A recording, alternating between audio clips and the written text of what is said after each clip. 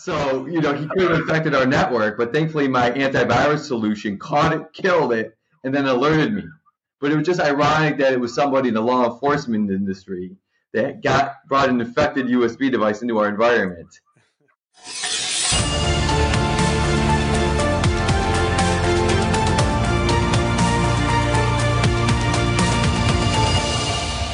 Welcome to Blue Team Diaries, the podcast that celebrates and honors the professionals who work tirelessly to defend their organizations and those who build tools to support defenders. In each episode, host Peter Manev invites his guests to share their stories and experiences in a fun and lighthearted conversation.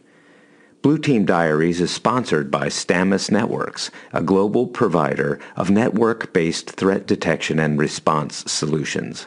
Learn more at stamus-networks.com. Hey and welcome. Michael DiLalla is the Senior Network Technician for the Penfield Central School District. He has served in this role since 2009, where he is the primary network administrator tasked with all aspects of infrastructure configuration, maintenance, and cybersecurity. Mike has 25 years of IT experience in a career that has spanned educational, non-profit, and corporate organizations. Thank you very much for being with us here on the podcast. First question. Can you share a cool project you've been working on recently? Something that keeps you busy. Absolutely. I got many of those, but thank you for inviting me to be on this podcast. I appreciate it. So one of the projects I think I've been working on recently actually goes around cybersecurity. So one of the issues that we were facing in our school as a district is that everyone's got a lot of tools. Right? We've got antivirus, we've got patches, we've got policies, got a lot of tech to kind of catch ransomware hackers, things like that. But one of the things that we were dealing with was, especially during the summer, is if a teacher calls us and says, hey, I forgot my password. Can you reset it for me? How can we really verify that's the person we're really talking to? Because it could be anybody, right? It could be someone calling up and says, I'm this person. And people naturally want to help other people. So it was kind of like, there wasn't really a good technical solution to that specific problem, right? It's kind of like human interaction. So I got to thinking to myself, and I was like, well, I could probably write a PowerShell script to do something here. So what I'm doing was creating a PowerShell script that my staff can use. So what it does is that they launch the script. It asks for the users that's calling them their email address. They put it in. It then goes out and it goes to Azure and it grabs their two-factor phone number for their cell phone. It then creates a random number, 4-digit random PIN. It displays the PIN on my technician's work screen, and then it texts that PIN using an SMS gateway to that person's cell phone. So then they immediately, within a second or two, they get the 4-digit PIN. They read the PIN back to my staff member on the phone, and that verifies that they're actually talking to the person that claims to be that person. So that way, there's no way of anyone, saying, "Hey, I'm Jane Doe. I need to reset my password." Because if they can't talk back to what the PIN is, they don't tell my tech what the PIN is, then they can't get their password reset. Very nice, very nice. And I mean, is that project now complete, or you still want to add a few things or a few features to it, or things like that, or? It's complete now. I had to say, I saw, before I was using every cell phone provider has like an email address you can text your phone to email your phone. It comes with a text message. But we actually used a REST API to tie into an SMS gateway. So that way it goes through instantly. It's not filtered through any type of, Verizon cell phone spam filter or AT&T spam filter. It's going through a legitimate SMS gateway, so it always gets on the phone, on that person's phone. Well, how did you come up with the idea? I mean, the idea I can understand, but how did you come up with actually doing it? I mean, I assume as a lot of people in cybersecurity, you're pretty busy. How did you come up with the time and the idea? Was it out of frustration? Was it just to make it easy for your colleagues? What drove you? Well, I couldn't find a kind of a paid solution that would do all of what I was just saying right there, not without programming everyone's cell phone numbers into it. I wanted to grab onto a system that we already had data for. And since we require MFA, so we have everyone's cell phone numbers inside of Azure stored. So that was an easy place to grab that data from. But I wanted to do it because, I did this probably about a year or so ago, because it was kind of like a hole in our kind of cybersecurity plan, right? We don't want people resetting password unless you absolutely know that that's the person. So that was kind of something I always wanted to do. And I was like, well, maybe I can do this with PowerShell. And I was able to complete it completely. And now it's something that they use, probably a few times a week. Oh, nice, excellent, cool. Well, having in mind that we're all with the background of this cyber industry where there is actually things happening all the time, and I understand if you cannot share details exactly, but the question begs my curiosity. Can you share with us like an oh crap moment or like a close call where you were like nearly breached or you managed to avoid disaster? If you can share any such a case or details, and like what was the experience out of it? Sure, yeah. A couple years ago, I would have to say that it was interesting. So I was at home. It was probably 8:30 at night, and I got a email from my antivirus solution that I run. And the way I have it built out is the ransomware is in a certain family.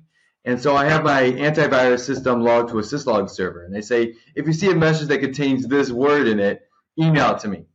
So I set it up like a few years ago, and nothing ever, mainly for ransomware. And nothing ever came through. Then one night at 8:30, it came into my email and said, hey, you got something here. It's like, what? 8:30 at night, school closes at like 5. So I look at it, and then I VPN in, and I remote into that machine, and it's a PowerPoint presentation that I see. And it's all about like cybersecurity. It's all about protecting, your data. And I'm watching the slides go through. And at the end, it has Sergeant, like some name from a local law enforcement agency. And I'm like, well, that's what are they doing in a classroom at 8:30 at night? Come to find out, he was doing a presentation to like parents about securing their data. And so what happened was he worked for like the cybersecurity for some law enforcement, and one of his jobs was to research like ransomware. When something comes in through a local like private company, he'll get the ransomware, submit it, then his team will like look at it. Well, somehow got onto the USB that stored his PowerPoint presentation. So he could have affected our network, but thankfully my antivirus solution caught it, killed it, and then alerted me. But it was just ironic that it was somebody in the law enforcement industry that brought an infected USB device into our environment. My security system detected it, deleted it, and notified me as such.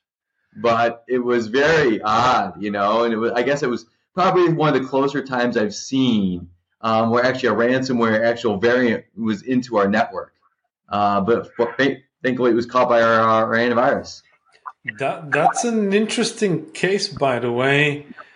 Kind of, I'm sure it generated interesting conversations with the corresponding side, of course. It did. I let my manager know, and he let them know, and then they didn't realize that he used it in their test environment, and their test environment happened to get that infected from the USB drive. I think it can happen just like, even without actually being actively targeted. Things like can happen just because of, you miss something or you assume something and things like that, and get it from like a sandbox and test environment. That is very, very scary actually, because I was with your background especially. And I admire what you're doing, because you're actually protecting a school system, right? So you're actively doing that as opposed to commercial folks or similar things or other organizations. But it's kind of a noble cause, because you're actually defending kids from malicious actors. My question is, can that be really tough sometimes, having in mind you're actually protecting the kids, right? So I'm assuming it could be difficult sometimes, knowing that somebody is actually, or something is actually actively trying to do harm to actually kids, in high school, things like that. And I'm sure you've seen things. Does this make your job more difficult? Yeah. If you look at the news, ransomware K-12 is one of the top attack verticals for ransomware attacks. Mainly because we don't have the huge budgets or the huge security teams that a lot of big companies do. So we do get attacks. I see, phishing tends to be a big thing. We did get one phishing, which was interesting. Most of the phishing that we get are like general, like they throw out 100,000 emails. They expect to get certain people to respond to that. One phishing attack came in, which was designed just for us in mind. It had our logo, it had our color scheme. It was hosted on, yeah, it was really because it had like a bird, which is kind of our sports team logo on it, and it went to a local U.S. based, like I think it was like Wix, where they give you like free 10 megabyte space or something like that, and is where it was hosted. So it was definitely a legitimate attack, and it went out to a lot of our staff. And this was before the days of MFA, so I think they got a few people on that one. But like most agencies now, we know obviously we use MFA now to help protect against those phishing attacks. So that was actually a specifically targeted thing besides everything else. That was specifically crafted for you guys. Okay. Yeah. Most of the ones have like the generic Microsoft logo on it, but this one said the Penfield IT department.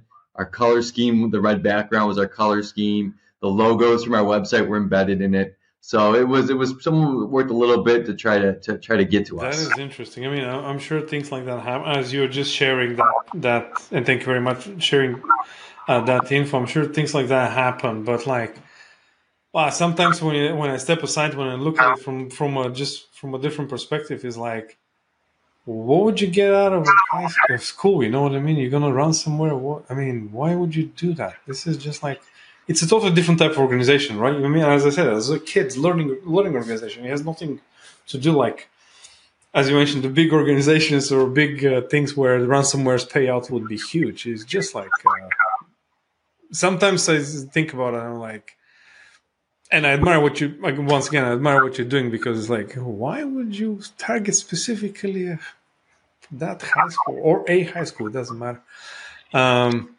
Just goes to show, I think, that malware actors don't really have any scrutiny there, to be honest. And I'm sure you see a lot of that as well. Yeah, I think the targeting could be because it's we're a government institution, so they could say, well, they have the money, they have a government is willing to pay out ransom. They could think of that type of situation where maybe I think the money's guaranteed, that we're definitely going to pay out 100% of the time. So I think it's because they know we don't have 50 people working in cybersecurity, right? I mean we aren't an IBM, we're not a Lenovo, we're not a big company, so maybe it makes in their mind maybe it's an easier attack. You're actually a school, you're a learning institution, you're a school institution, you're not a cyber vendor, Yeah, there's a great difference. And so you were mentioning, like, one of the major constraints, of course, is like you have something very precious that you're defending.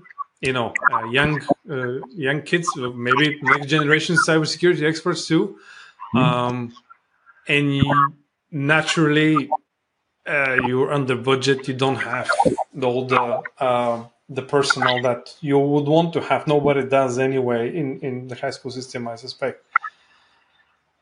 What is your go-to tool that you use every day and couldn't live without, let's say, in that type of work? Well, let's see. I think logs are very important to me in my kind of work. Everything from Active Directory audit logs to Azure audit logs to antivirus logs. Logs, even for troubleshooting, are big in my environment. I spend a lot of time reviewing logs, seeing if there's any threat actors. Maybe even as much as hardware that might be starting to fail will show up in some of my logging. So I have to say that my logging tools are pretty important. And then PowerShell. I do a lot of automation with PowerShell. I think I do a lot of work with that scripting language. So that is something that has been very, I would say, helped my position out a lot. So do you think actually let's say PowerShell. Do you think actually the tool is as important as the person using it? Curveball question there. In PowerShell, I was never a scripting guy, so I've always been, the GUI guy. I got into the mid '90s into IT, and then over time I realized, the benefits of learning a scripting language, and so it's, you can do a lot with it, but it takes a big learning curve to get to learn it, as I think a developer would know who does programming all the time. But I think it's the more you can learn any type of additional language these days, the better you are with your career, and the more you can do with it. So, in other words, this is actually something that gives you flexibility, empowers you to do what you really want to do. But have you ever thought, like, if you had a chance to use another tool for the same job, would you do it? Is there another tool actually to replace that? No, I don't think so. No, PowerShell is really like a Windows, to do anything you want with it. PowerShell is nothing. It's not like it's a developing language like a Python or Ruby. It's nothing like that. It's strictly scripting. And so as a network administrator, scripting is really all I need to do to get to accomplish all of my tasks. And especially when you were mentioning that you didn't have, all the tools and software that you need, you have to actually have to resort to doing your own thing and, do your own scripting, just as you were mentioning with the password reset and the authentication early on, and all that. So you have to enable you. Well, question, if you, if somebody's thinking about becoming a cyber defender, right? Our line of job, your line of job, let's say, if you have one piece of advice, what would it be? Well, let's see. I think some advice. I think you want to start in the network administration field, right? You don't want to jump right into cybersecurity if they have a fundamental idea of how a network runs, right? You got to learn what your VLANs are, access control is, firewall rule is, everything from your antivirus, how to configure that correctly for the environment. In my opinion, I don't think you could just go straight from maybe a classroom setting to cybersecurity. I think you should have some type of network administration background. So you have a fundamental idea of what's going on in a network, learn your Wireshark, learn how to use these various technologies before you can go straight down like a cybersecurity path. That's, I think, having the underlying basic understanding of how a network works day to day, and, even outside cybersecurity, is fundamentally important to understand the network and how it works as a whole. Right. Well, on that note, actually, what made you choose cybersecurity? I mean, did you wake up one day and say, "This is what I'm going to do," or how did it happen? Well, let's see. So it was, obviously, as a network administrator, you're jack of all trades, master of none. I think it is. So, I started as I got later in my career. I had the option of I can start focusing on niche things. Before it was like, because right now I do Cisco, I do VMware, I do ASA firewalls, I do all the antivirus, cybersecurity. But cybersecurity is kind of been a focal point of mine because of everything you see on the news, right? People getting ransomware, phishing campaigns, hacks against websites. SolarWinds, I think, had that big hack. So, I've been kind of focusing more on those type of solutions because I find, I guess you would say it's interesting because it's constantly evolving. It's one of the things we had to solve was people were plugging in their laptops to our network, personal laptops, right? Go to a jack, plug in. Well, we deployed a NAC solution. So now when they plug in, they won't go anywhere, right? They don't have access to our network. So, they were doing that. So, I like when I can, see those problems, identify them, and then build solutions to solve those problems to make us just that little bit more safer. Right. So, what motivates you to still stay in the field and not go do something else? I'm assuming after some time, right? People are saying, "I've done this for a few years now. I'm fed up with it. I want to change." Do you have that? Well, the great thing about my position is I get my hands in everything, right? Because we're not like a big company where all I do is cybersecurity, right? So I handle all the all the VMware, all the Cisco stuff, all the firewall stuff, antivirus stuff, group policy, Active Directory. So I've got my hands in a lot of different things, but because I have my access to all those various areas, I can fine tune them to kind of work together, right? So like the Cisco, I have a VLAN, right? So I break out my VLAN so one VLAN can't necessarily talk to the other VLAN, right? So if something happened on one VLAN, it can't spread to the other.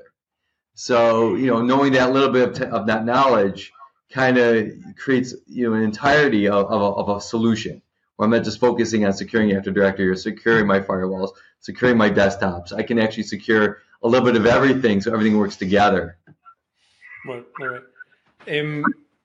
Is there anything that you think could be stopping people from pursuing a career in cybersecurity? Is there anything that you thought is scarier than it actually is?